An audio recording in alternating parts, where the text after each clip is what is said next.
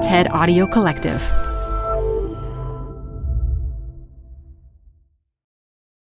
Hi, I'm Debbie Millman.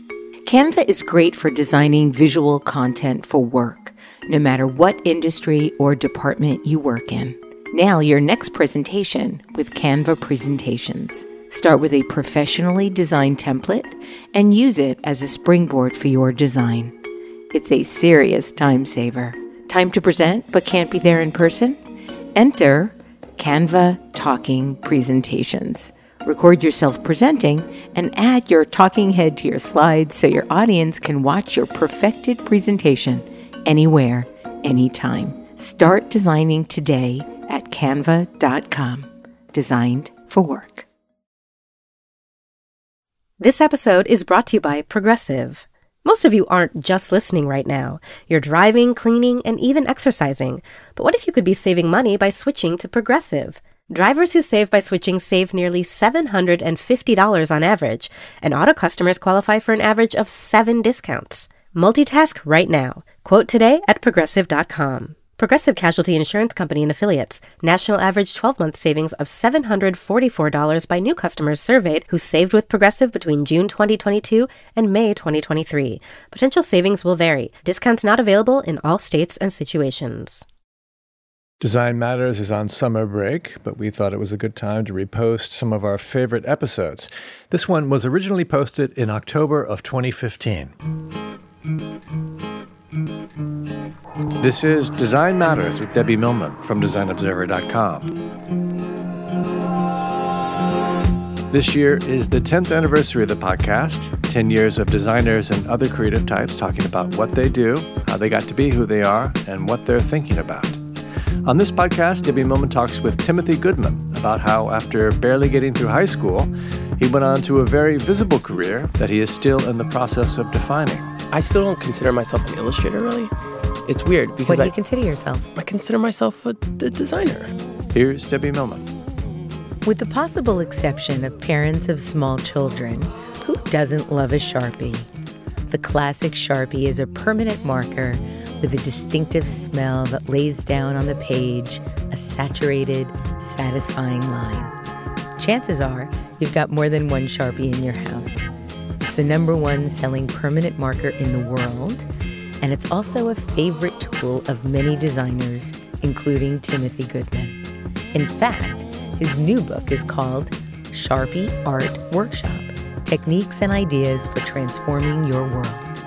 Timothy has been on Design Matters before with Jessica Walsh to talk about their book, 40 Days of Dating. Timothy Goodman, welcome back to Design Matters. Thanks, Debbie. Thanks for having me.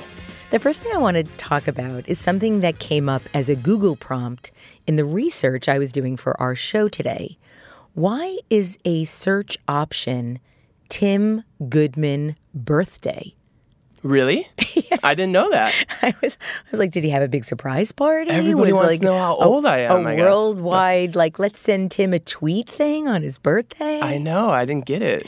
But I thought it was an unusual enough prompt. It was the top 5? It was in, the end. Yep, it was the number 5 prompt. Now I'm not going to tell you how old I am. I'm not going to ask. So you grew up in Cleveland, and I understand that your design talent was first evident in the stolen hall passes you replicated and used to get out of class. Why did you want to get out of class so much? Because I was really interested in being bad in high school.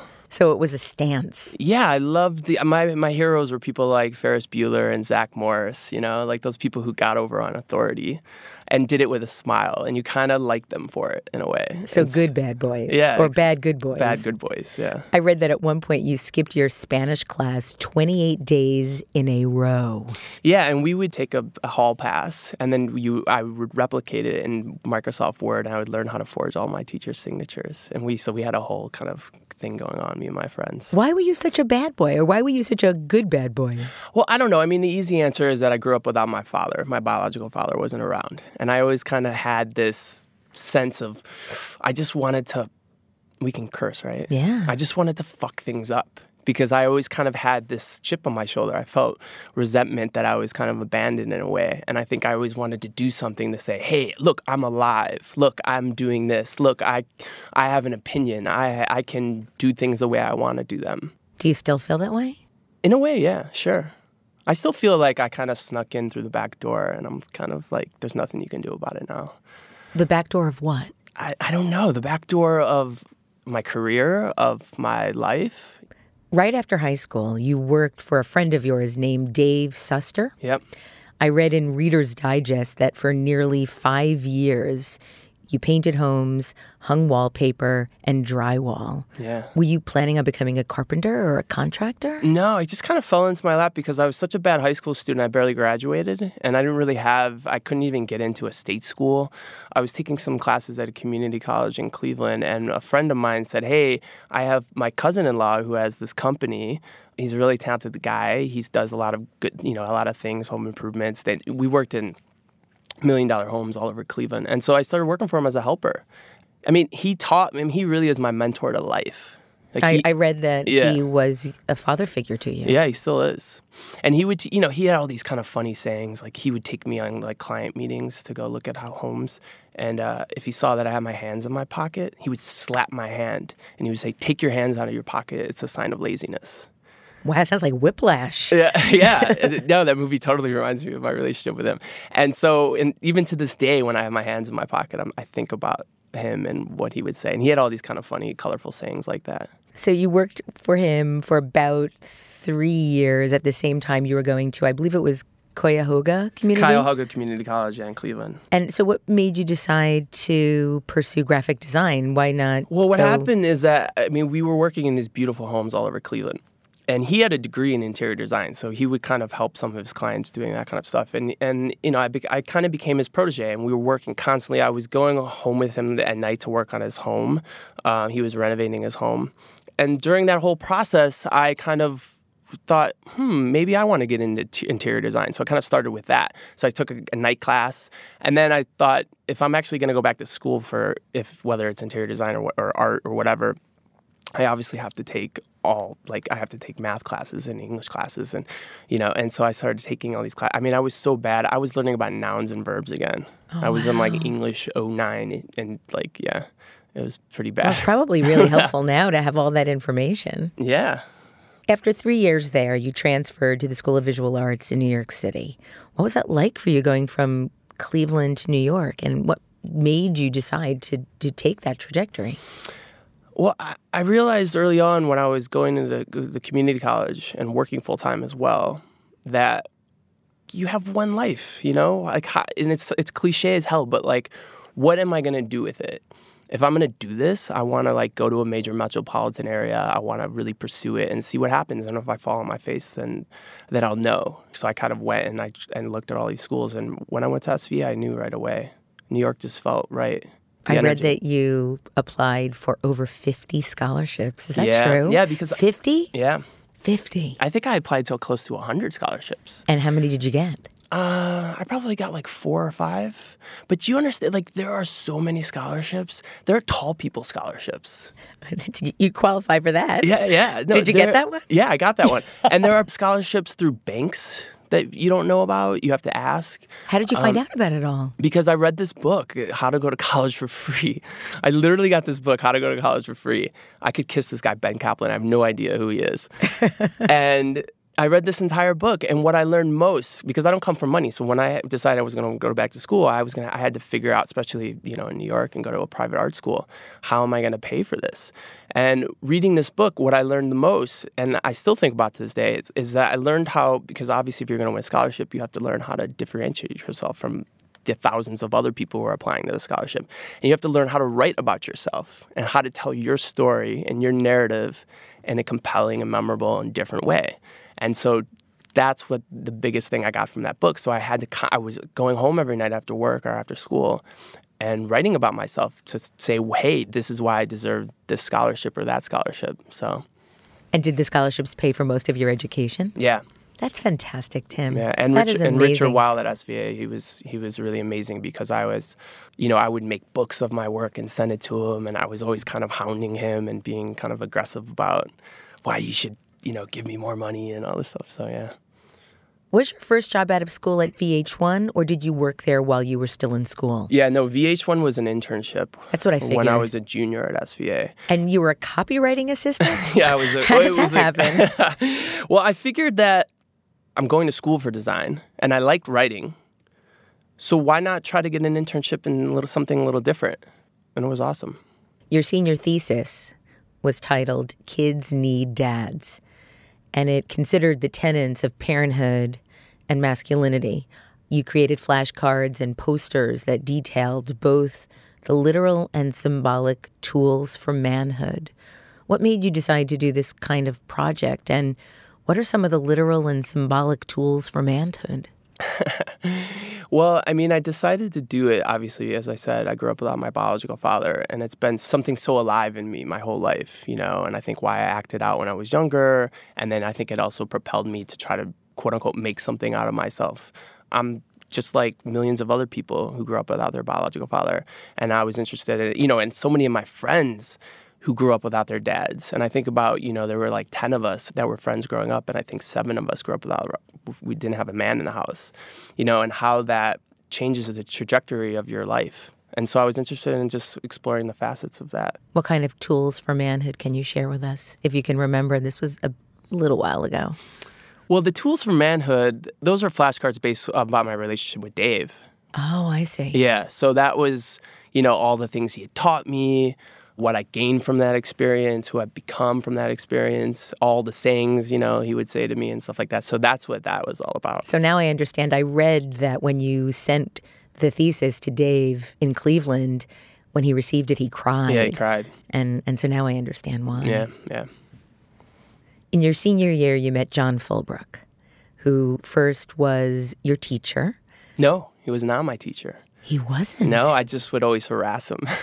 Why didn't you ever take a class with him? I don't know. It was interesting. I didn't want to take a class from him, but I knew I wanted to work for him. Wow. Yeah.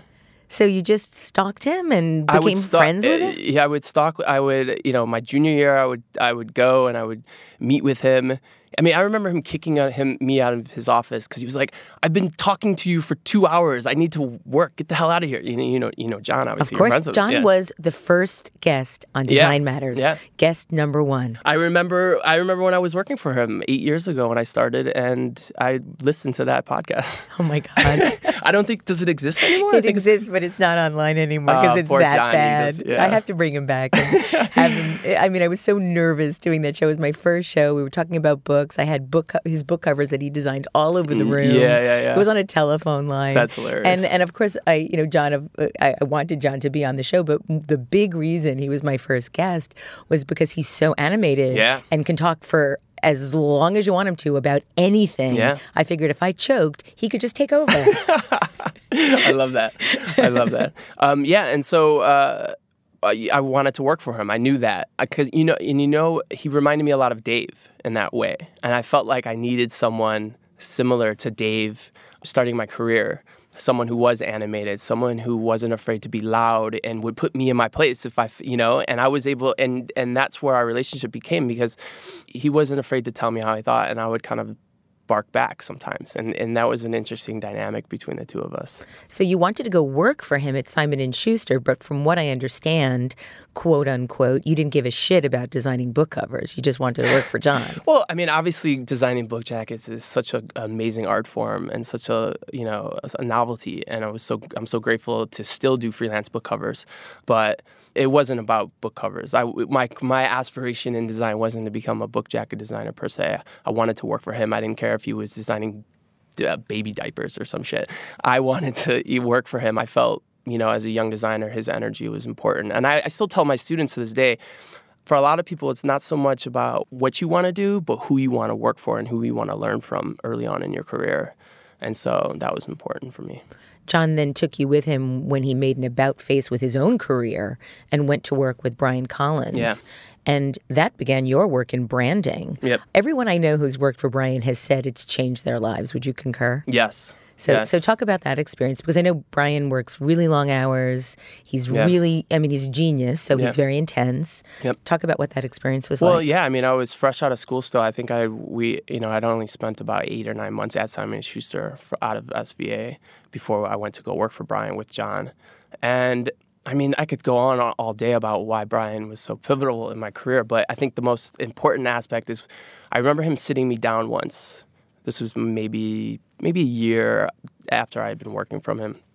And he saw I'd been writing, and he saw I started my blog on my website.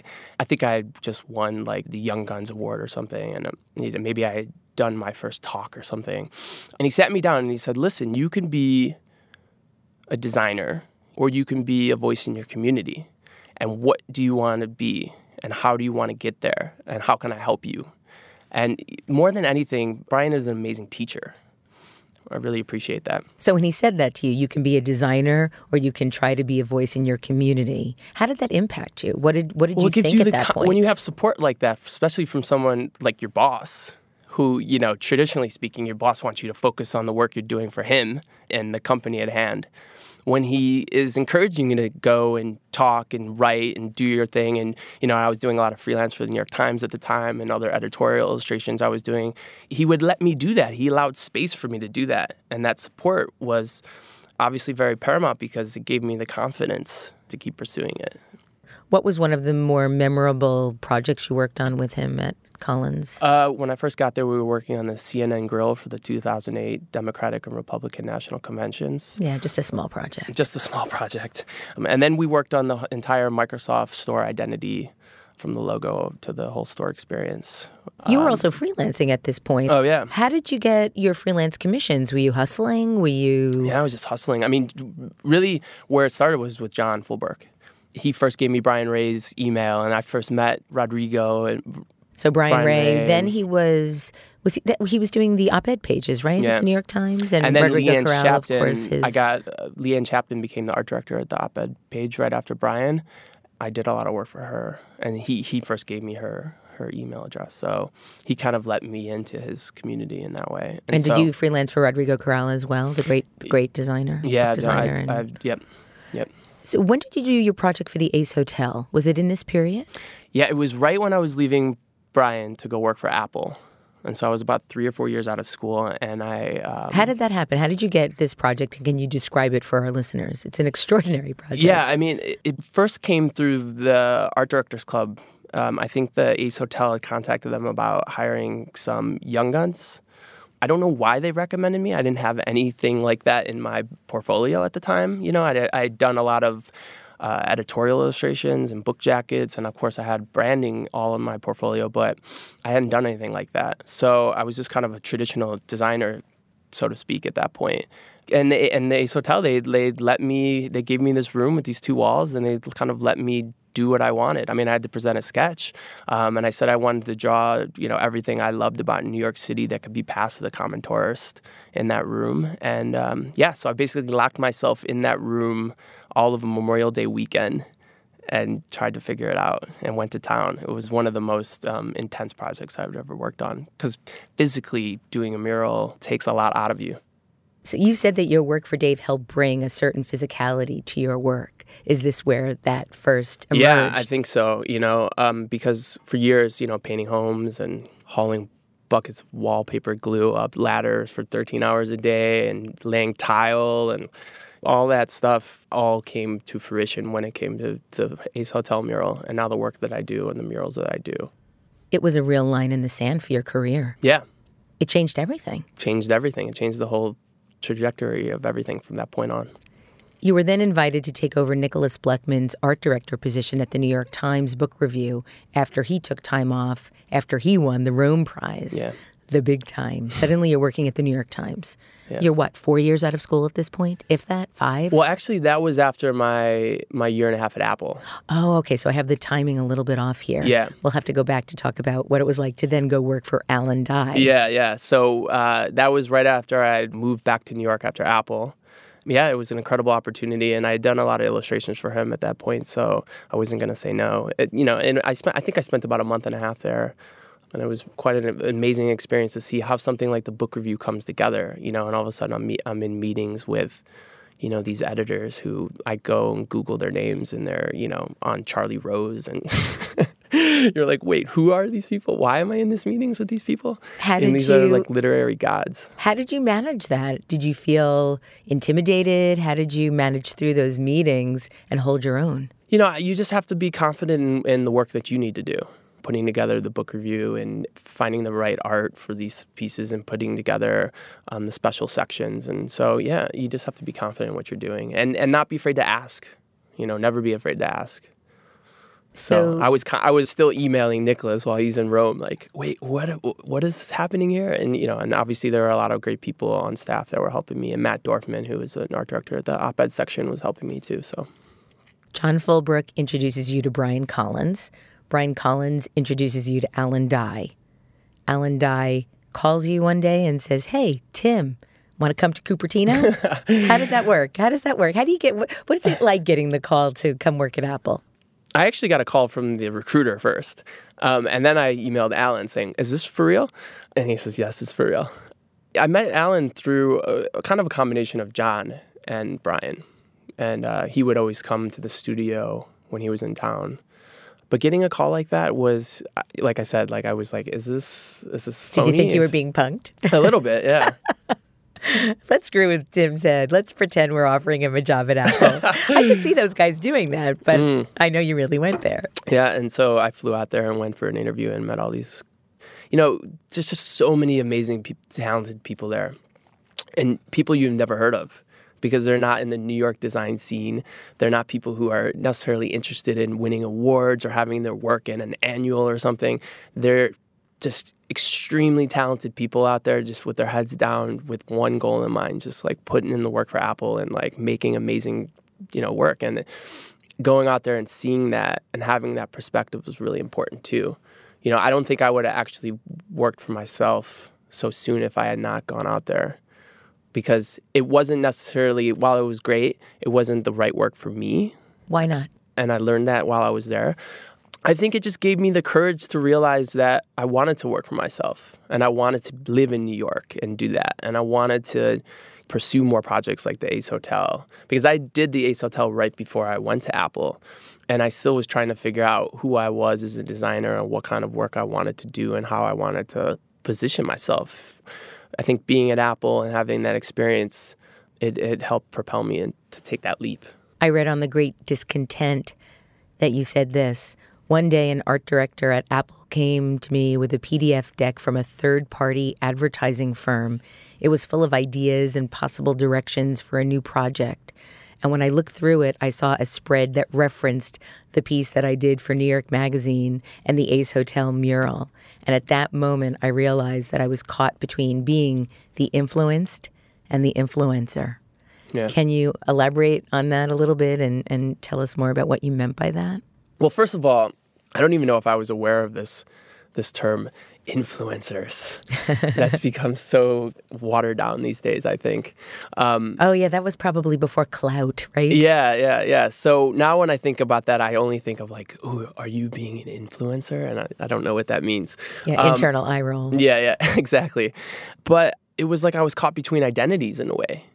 And like I said, I was caught between a world that I was in, which was a corporate world, and a world that I actually, when I thought about it deep down inside, I wanted to be more in, like all the freelance work I was doing.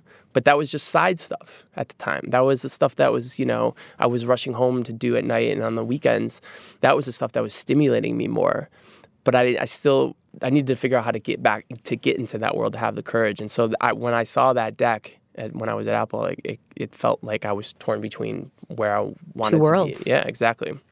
Were you worried about money? Were you worried about security, getting more work? Yeah, I think you worry about all that stuff, of course, when you think about going to work for yourself. You have to think about those things, especially because I had been making money and now all of a sudden, like, am I not going to make money anymore? Or am I going to, how is this all possible? How do I profit off of it as well? Because I think that's important as well. So, and being in that world for a couple of years, I realized there's so many terms we throw around, all the time. There's Like what? design thinking and strategic thinking and brand values and systemic platforms and cross-pollination and all this stuff. Like what?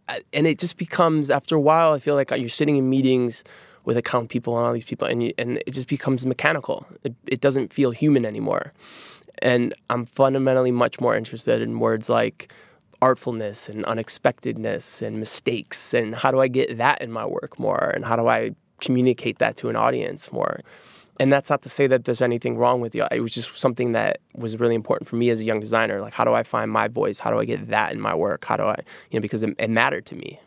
Another quote that really moved me that I read was this: a real tragedy for so many young designers is that they have to have the voice of whatever client or studio they're working for. Rarely does a young designer get the chance to put their own voice or humor or sensibilities into their work. What advice would you give to those young designers? Yeah. How do they create their own self-generated voice? One thing I always say is to try to attempt whatever you're doing, design, creativity, as a practice and not as a profession necessarily. And if you can think about it in those terms, that there are no rules, because everybody wants to be defined by labels, and everybody wants to define you in some box or label to measure themselves against. If you want to draw, draw. If you want to write, write. If you want to make weird shit and put it on the internet, make it and try and do it. You have to put in the time to do that stuff. But you can do that on your own time. And so that's why I like to think about it as a practice, and not so much that, this is some job I have to have and it's a profession and there's certain rules that I have to go by. I think if you can try to liberate yourself from that, then that's a start. You use many, many different things to make your ideas as immediate as possible in your work. Spray paint, your own photography, cheesy stock photography, computer vector images, and many times a mixture of these things together with, of course, your beloved Sharpie. What is it about the Sharpie that you like so much? I mean, who doesn't like Sharpies? Yeah, but why it's the Sharpie everyman's for Tim? marker. It just kind of fell into my lap, It wasn't, I don't think it was... Somebody threw one at you and it just fell into your lap? Well, what happened is that with the Ace Hotel mural that we talked about, what happened after that is that all of a sudden, because I got some traction on blogs on the internet, and all of a sudden people see that, and then they started hiring me to do this thing. And so when I started getting hired, and I was at Apple when I was... when I did a couple magazine covers for New York Magazine, for Chris Dixon, and let's just stop for 1 second. Isn't that amazing? You're working at Apple and you're designing covers for New York Magazine and the Times Magazine section. That's pretty amazing. Yeah, I feel very blessed, and I was really hustling to try to do as much work as possible and try to explore as many avenues as possible. I like the new, I think all designers do, but I like to put myself in positions doing things that I'm not quite sure are right, or that I'm not quite sure if I know how to do, and try to figure it out from there. So, but yeah, it goes back to just kind of after the Ace Hotel and then starting to get hired to do these things more, and then the magazine covers, and I did Time magazine cover. And so then all of a sudden people want to hire you to do this thing more. There's this great quote by Bukowski. It's find what you love and let it kill you. And I always think about that with this. That's fantastic. I think that's why I just put this book out. It was just like, you know what?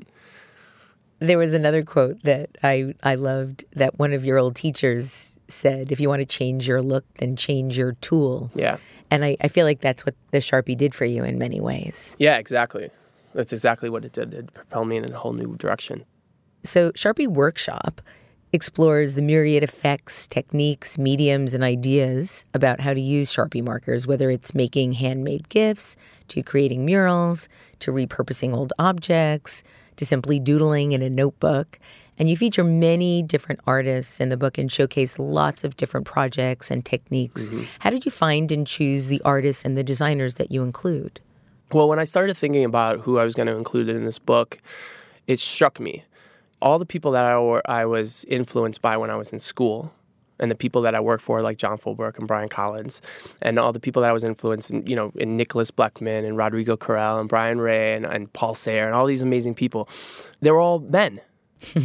And then when I started thinking about who I was going to put in this book, I started thinking about, well, all the people that have really influenced me nowadays, my contemporaries, my peers, are women.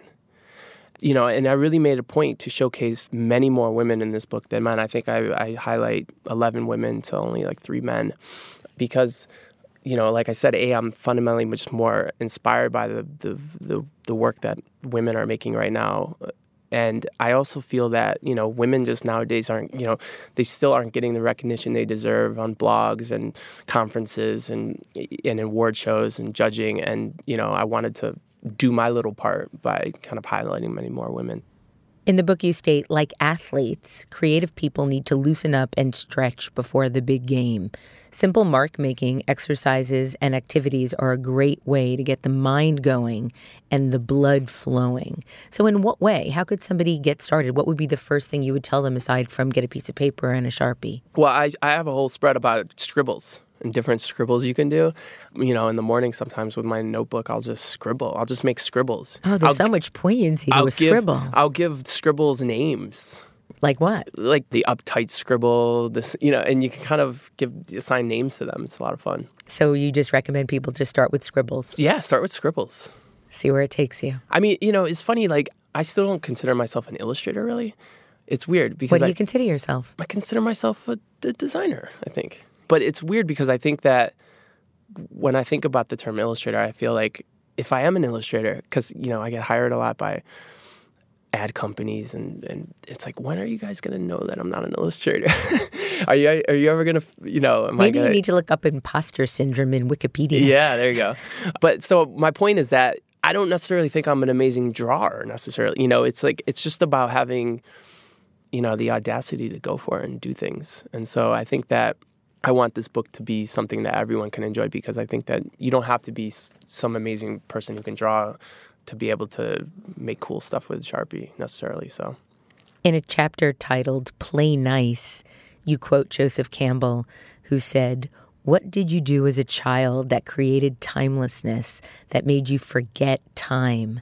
There lies the myth to live by." Yeah. You then state it's important to understand that when you engage in a creative activity for enjoyment and recreation, rather than for serious or practical purposes, you can get back to the root of something that you forgot you had.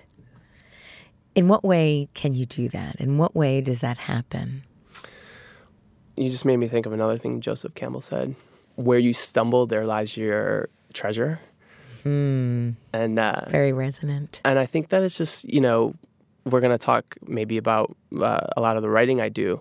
And I think that is all an act of getting back to a root of something. And I think that what I mean by that is about content, whether it's drawing on a wall everything you love about your city or buying a 2-inch canvas frame and drawing something as a gift for someone. This stuff is accessible. And so I think that you can kind of get to something with that. In the book, you include a side project that you did with your good friend and creative partner, Jessica Walsh, which you originally began as a way to breathe new life into old objects. Can you describe the project for our listeners? Quotes on shit. I love to make you curse. Quotes on Shit is this really great project that Jessica and I started because, we wanted to collaborate again after 40 days. And we've been working on another big, robust side project for the last year and a half. So we wanted to kind of do something fun and graphical together. So this idea that we constantly use shit, throw shit away, abandon shit, steal shit, borrow shit, whatever, and what happens with all this shit? We went to junkyards and thrift stores and garbage, and we found objects that spoke to us, and we spray painted them and gave them a voice, almost as if they were talking back to you because they were, mad or, feeling abandoned. And are they for sale anywhere? No, they're not for sale. And it was also another great love of just playing off puns, like writing on an ashtray, "You're an ash hole." This is one of several projects that you've done with Jessica. As you mentioned last year, your project, 40 Days of Dating, went viral and resulted in a gorgeous book that we talked about when you were last on the show, as well as a movie that I believe is in production now, right? It is not in production. Or the script is being, Yes. So you're now working on another project with Jessica, which I know is very top secret, which I believe will be out at the end of the year. Yeah, it should be out right in the beginning of January, right after the 1st. Anything you can tell us about it? I'm not going to talk about too much about the name or what it's about, but, it was another way for us to, the biggest thing that came from 40 Days, despite the book or the optioning of the movie or any of the success, was that the ability to connect to people and have these dialogues with people. I mean, thousands of people writing us emails saying, "Well, your story's like mine," or "You made me think about a past relationship," or "You made me think about the way I've handled relationships." Having the ability to communicate to an audience like that, especially an audience beyond the design community, is something that is really important for both of us to try to continue to do.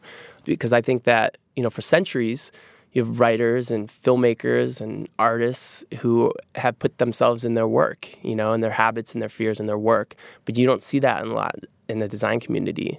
And so I think we have unique ways as designers and art directors to tell stories in ways that maybe people haven't seen, and so we want to continue to kind of do that. So this new project is, again, another kind of robust project similar to 40 Days in sense of mixed media, video, writing, illustration, photography, all to tell this really personal story.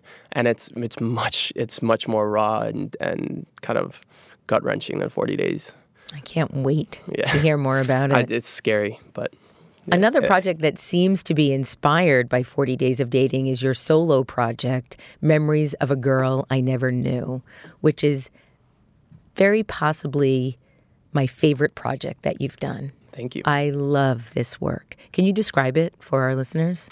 Yeah, I mean, Memories of a Girl I Never Knew was something that I started last summer, so just over a year ago. And obviously because of 40 Days allowed me to tear down, for both Jessica and I, to tear down a lot of walls that we're not interested in having up as a designer anymore.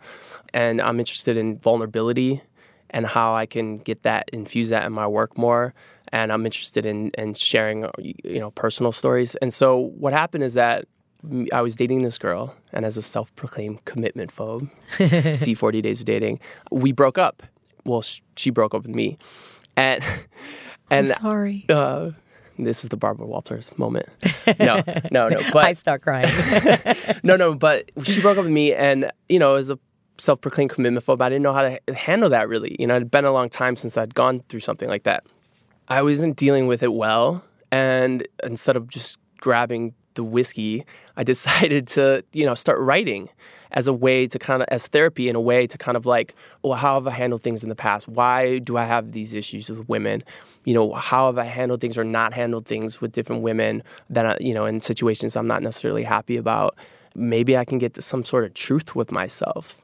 So I just started writing and writing and writing. And then I had all this content and all these just documents of stories or, vignettes, right? Yeah, vignettes. And so maybe I'll post one to Instagram.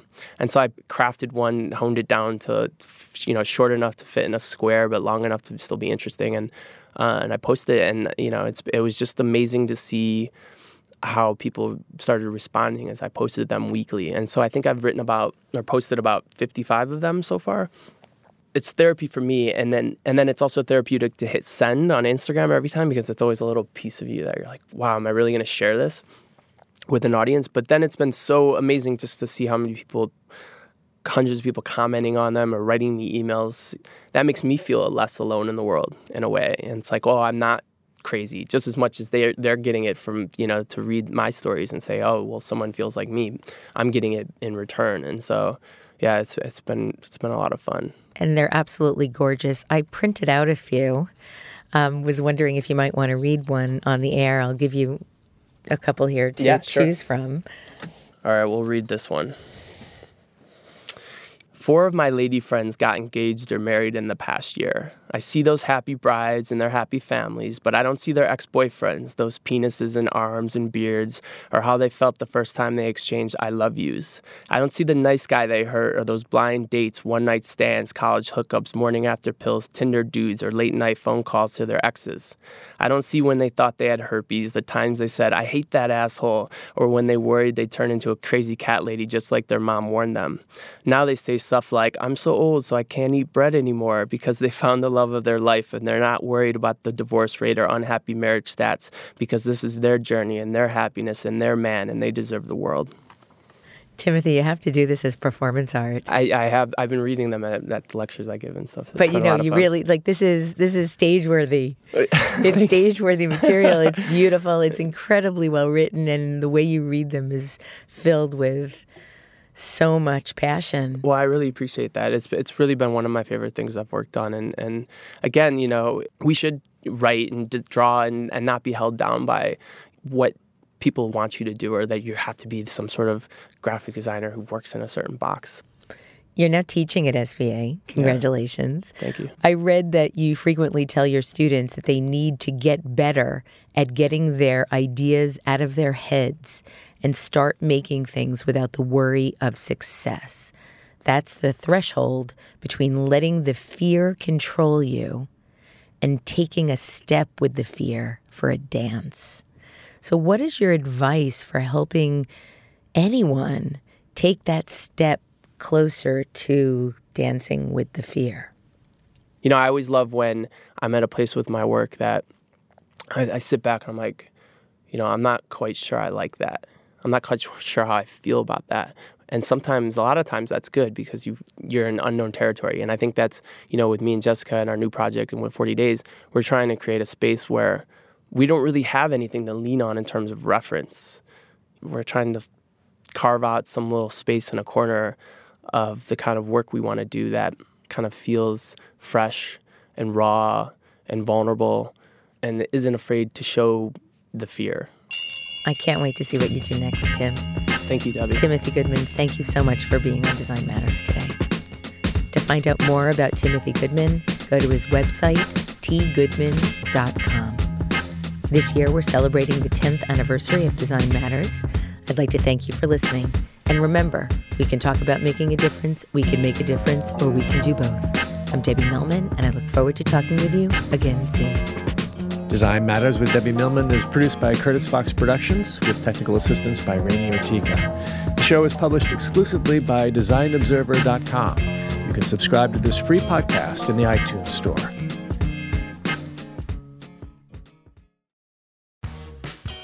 You're growing a business, and you can't afford to slow down. If anything, you could probably use a few more hours in the day. That's why the most successful growing businesses are working together in Slack. Slack is where work happens, with all your people, data, and information in one AI-powered place. Start a call instantly in huddles and ditch cumbersome calendar invites. Or build an automation with Workflow Builder to take routine tasks off your plate, no coding required. Grow your business in Slack. Visit slack.com to get started.